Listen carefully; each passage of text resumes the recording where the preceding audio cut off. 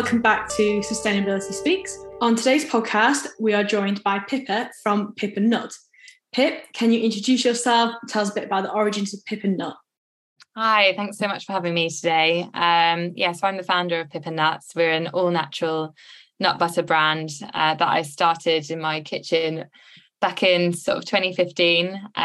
So I guess for us, or why I started the business, was that I love nut butter, obviously, and was a consumer of the category. But when I was shopping 8-9 years ago, every single brand on the shelf had palm oil in there. And a lot of them were very processed as well. And I think for me, I was a bit dissatisfied by the fact that the product could be done a lot better. I didn't like the fact that there was sort of ingredients in there that didn't need to be in there.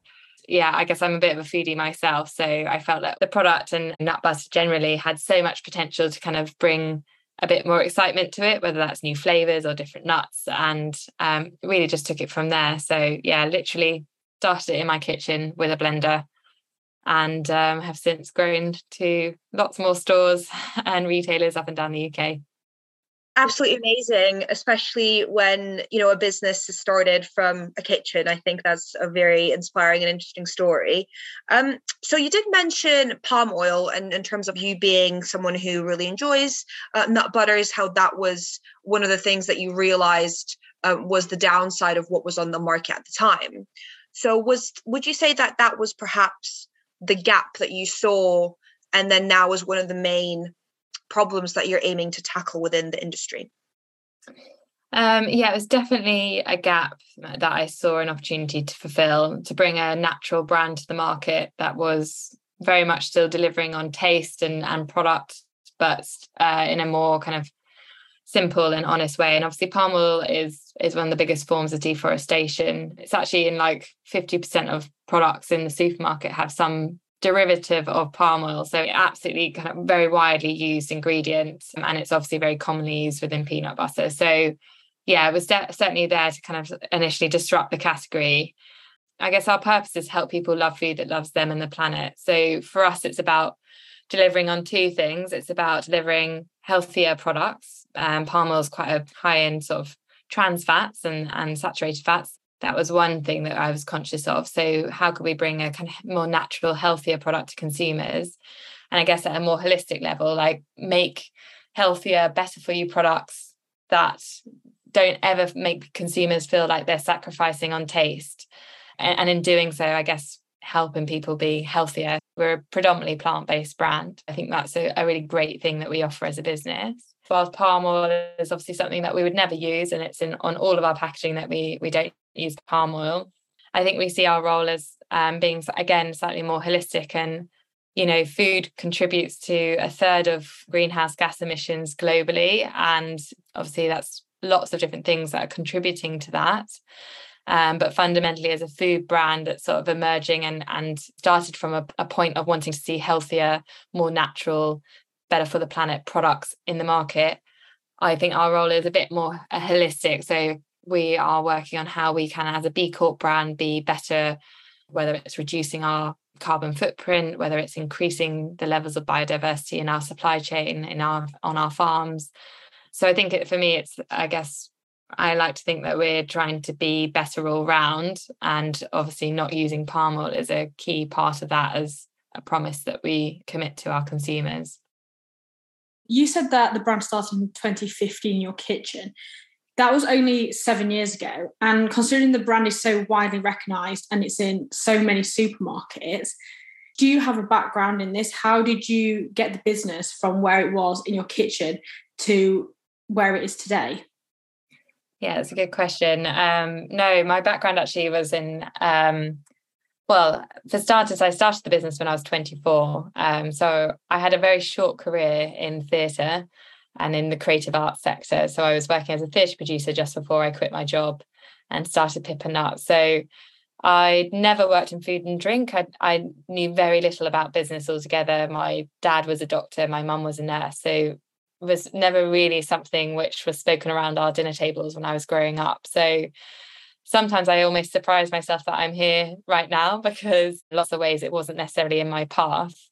But what I am certainly is a foodie, like I mentioned earlier. Like I started cooking at the age of 13 for my family when my mum decided that she had enough of cooking for me and my sisters. And so she got us to all cook for the family 1 day a week. And so I think food has been a big part of what I'm passionate about generally.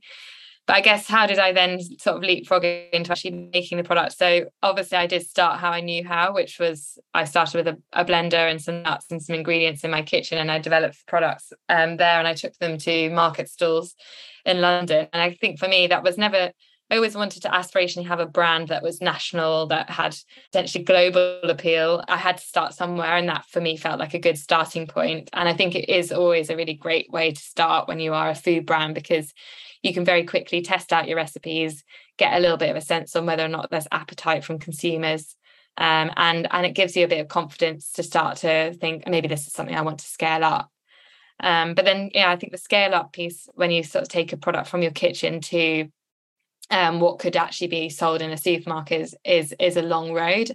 And it did take me probably about 1.5 years from after doing a few months at market stalls to start to actually sell into retail properly with a product that was sort of made with with a manufacturer and things like that. And I think it is just a bit of a kind of needle in a haystack. And I think the first job obviously you have to do is find a good manufacturer who can create the product that you're creating in your kitchen to the same standard in a factory to enable you to have scale, as well as also all the food safety stuff. So I think that's the big one that you have to find. And it took me probably about 8-9 months of searching, which was a real mixture of Google and asking other contacts in the industry, to going to trade fairs, speaking to product developers, asking if a factory said no, if they knew anyone. So you kind of go and try and speak to as many people, and eventually I landed on someone that would make it for me. And then I think the second stage is really developing the brand, and once you've got the product really landed, and that obviously was something that I did after I knew that I had a product that I could make at scale. And I think, again, trying to create a brand that is both premium and looks really like a brand that you want to have on your kitchen table, not hidden in the cupboard, but also one that has a huge amount of personality and stand out on shelf. And I think that those two things, product and brand, are the things that obviously you have to spend the most amount of time thinking about to get right, because the retail landscape is just so challenging. It's so competitive, and you need to make sure you get cut through from day one. So once I got those two things, and the final piece was getting funding, and I did a small crowd fund before I launched the business to raise enough capital that I needed to give us 1 year's worth of runway and get our products into production. And that's what I managed to do in sort of the summer of 2014, raised about £100,000 on Crowdcube, and away we went. I had a small production run of about 30,000 units, I believe it was the first production run, and then Selfridges thankfully agreed to list it from day one, and that was really the start of it, where the momentum then started, and we started to sell into more and more retailers after that. Pippa Nutt, and also yourself, Pippa, you've been widely recognized in terms of receiving numerous awards, and you did briefly touch on how the manufacturing process was very important for you, that they replicated exactly what you were making in your own kitchen. Would you say that perhaps that was the factor that differentiated Pippa Nutt from other nut butter brands? Or perhaps what was it that you think got you so widely recognized, and also so quickly as well? I think we brought something genuinely fresh and new to the category. But I think before I go into that, I think one of the key things is that the peanut butter and nut butter was massively on trend generally. So I launched the business at the perfect time. I think it was hugely on trend in terms of protein became more widely recognized as being a good thing to have in your diet, and a healthy thing to have in your diet. More natural brands were becoming more and more relevant in retail.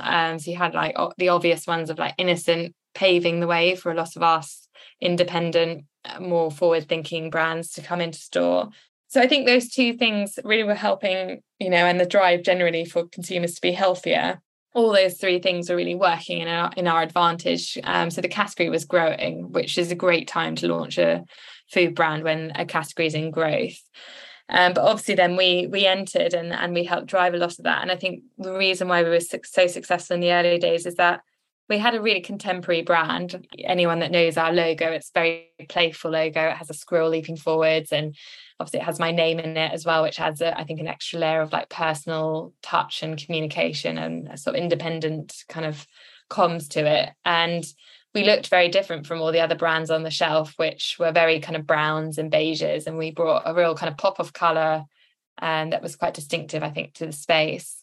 And I think second was around kind of the range of products that we had. We were a bit more experimental. We were the first brand to kind of bring different flavors to the market. So we launched things like our coconut almond butter, and we had limited editions that we played around with. And we also innovated with different packaging formats, things like our on-the-go squeeze packs, which were little kind of single serve squeeze packs, like an energy gel version of peanut butter, which sadly we don't have in our range anymore. But I think we excited buyers because we had something different to offer. And in doing so, also excited the press and the media. And so I think you couldn't really necessarily pin it on one thing, but I definitely think it's a combination of that. The category was very kind of dusty. There hadn't been a lot of innovation coming into the space yet. It was hugely on trend. So it was sort of waiting for a brand like ours to really take it and transform it and really shift the perception that peanut butter is something that is really Americanized and processed to actually something that is a really healthy, great thing to have as part of your diet, that tastes amazing, that ticks all those boxes that people want when it comes to kind of health and indulgence. Yeah, that completely makes sense. I think when you're able to combine a very good idea, inevitably hard work, but also launch all of that when you're kind of riding that trend wave, it's just, the perfect combination. Something that's appears to be very on trend at the moment as well is B Corp certification. And you did mention at the beginning of the podcast that you are B Corp certified.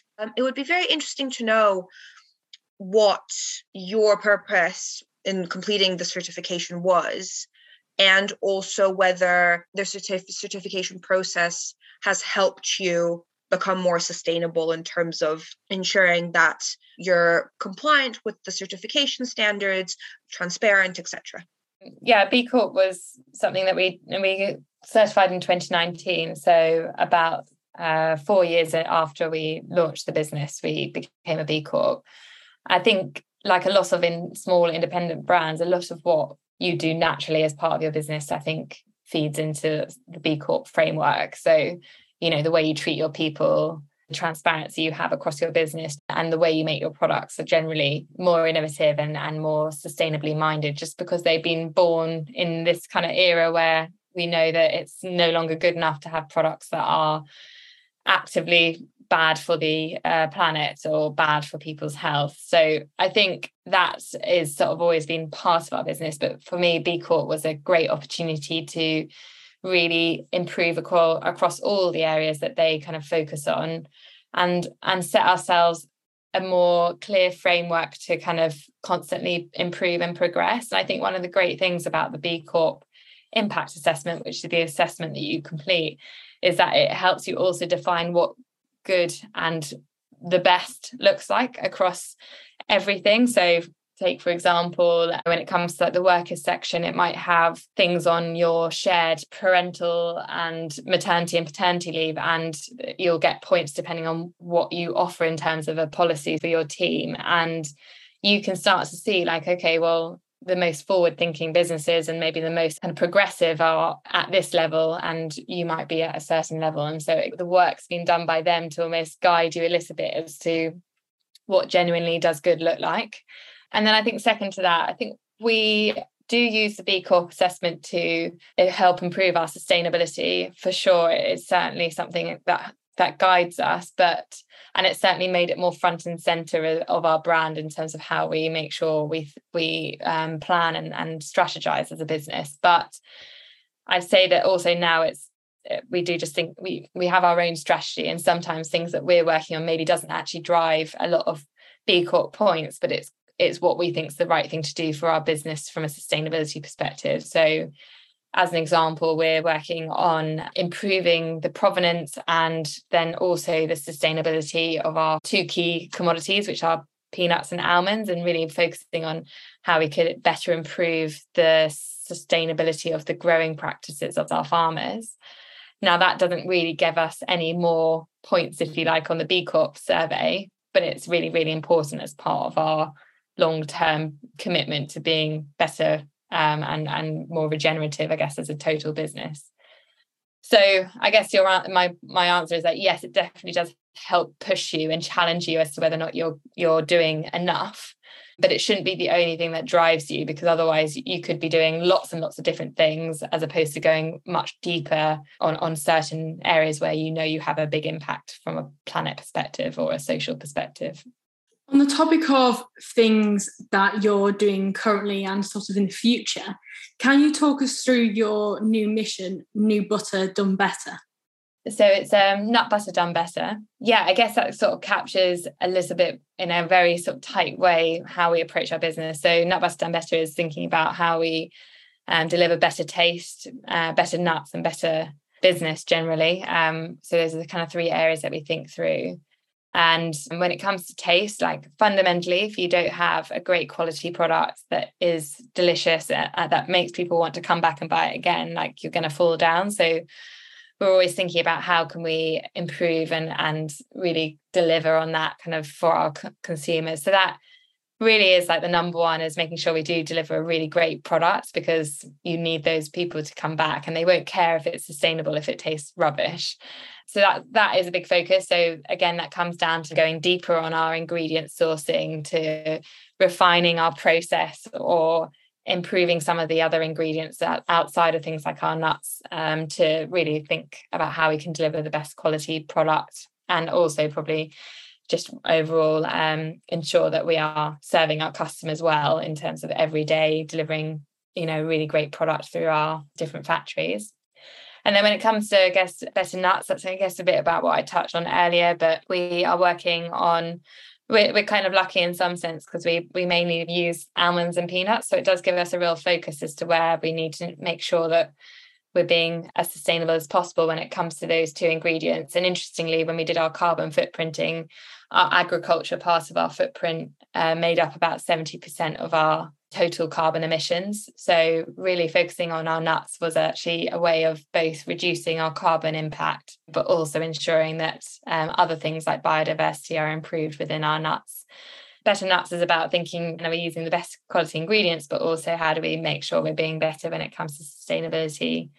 And there's lots of great certifications. We work with the Sustainable Agriculture Initiative and a lot of their sort of assessments to kind of verify and kind of filter the different suppliers that we work with. And then when it comes to better business, I guess that captures quite a lot of the rest of what we do. So whether that's making sure that from a people perspective, we are fairly remunerating our team, that we have the right kind of perks and policies, whether that's volunteering days are used by our team members, or wellness initiatives to help support, or mental health initiatives as well. So that kind of cross cuts quite a lot, but then also captures things like we work with Hackney Food Bank, and we donate quite a lot of stock to Hackney Food Bank. Our target over the next 3 years is to deliver 200,000 jars to Hackney Food Bank, or equivalent in funds, to help in our local area, help and support people that are the most vulnerable in our community, and really help in fighting food poverty, which is an ever increasing problem at the moment. Yeah, it's hard, I think, when it comes to communicate everything that you're doing across your business. And I guess that's why Nut Butter Done Better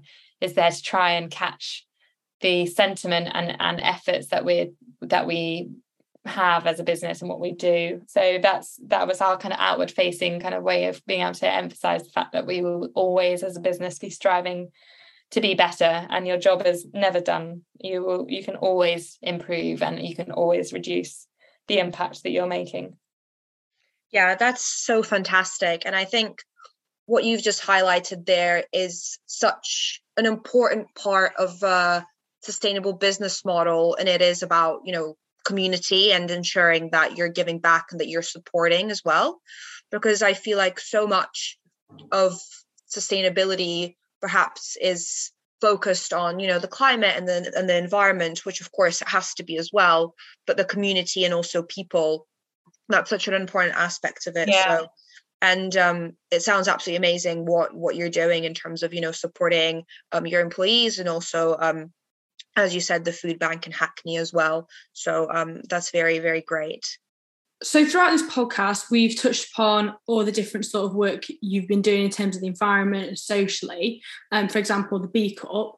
But how much of this do you think that your consumers care about? Do you think that the taste of the butter is what draws them in, or do you think it's the brand as a whole?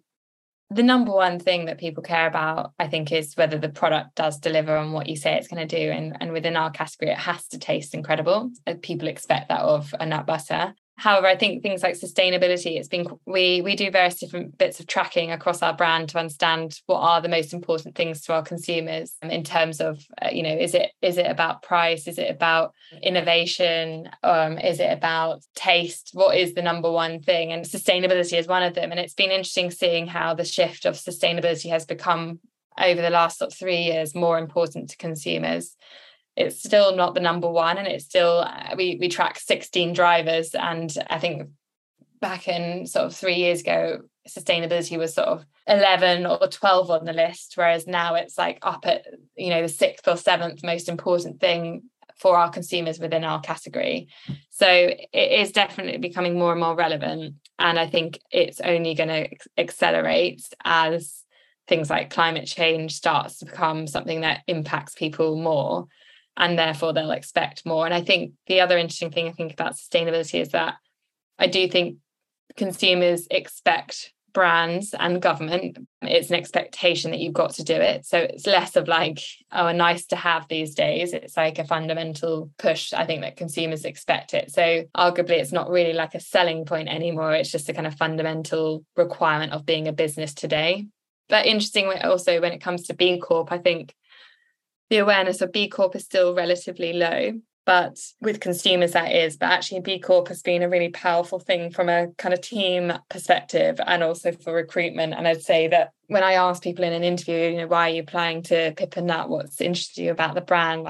Nearly all of them will say, oh, because you're a B Corp, it's something that aligns with my values and I want to work for a business that I care about. And I think that's really, really, really important to millennials and particularly Gen Zs, I think, around who they want to work for. So it has certainly been quite a powerful thing, I think, that we've been able to recruit and kind of retain a really talented team as a result of actually being a business that does go above and beyond what most businesses do across, social and environmental goals. I personally hope that it will become a bigger and more important thing on the agenda for consumers. But I think you can't avoid the fact that right now there are lots of other things that are on their minds, particularly things like the cost of living crisis that is going to really, really start to hit consumers in October. So I think we'll start to see things like health and sustainability, and I think we already have, start to be deprioritized, and people are really just about thinking, how do I make sure I can feed my family on the budget that I have? So I guess it's the brand's job to kind of keep the work going and not deprioritize it, because climate change is upon us. We've got to make sure we do better. Yeah, I think that's a really good point about the cost of living crisis. It'll definitely be interesting to see how sustainability combines with that in the future. Hopefully still play on people's minds, even if they necessarily can't afford to be making large sustainable switches. Yeah, and I think we'll have to try and ultimately sustainability, it does often cost you money to do things. So, for instance, if you're changing all your packaging to a more recyclable piece of packaging, often those materials are more expensive. So it might have an impact on how expensive your product is to consumers. And I think consumers believe that if something is more sustainable, it's probably more expensive. So right now, that's even more kind of concerning if something is more expensive, and therefore they're probably less likely to choose something sustainable. But I guess it's our job as a brand to make sure we absorb as much of that cost and take it on, because should consumers really be paying the price for the fact that brands are just doing what they should be doing, if that makes sense? And also in turn, hopefully a lot of being sustainable is actually just being more efficient. So whether that's reducing the amount of mileage of how many miles your product takes from getting to your factory to the shelves, and being more efficient and using renewable energy, and electric vehicles, eventually these technologies will hopefully mean that it actually is more efficient or cheaper in the long run. So I guess it's sometimes just the upfront investment that often is what's quite difficult for brands to kind of invest and spend money. But hopefully in time, something that's sustainable doesn't necessarily have to mean that it's more expensive. And hopefully that also means more people can start to consume things that are more sustainable generally. Yeah, absolutely. I think that in terms of cost and sustainability, that is one of the main barriers at the moment. But as you said, hopefully that will change. Well, Pip, thank you so much for such an interesting discussion. It was a pleasure. And to all of our listeners, we will include links to Pip and Nut in the description of this podcast, and make sure to follow Sustainability Speaks on Instagram, LinkedIn, and Facebook for future updates. So thank you so much. Absolute pleasure. Thanks for having me.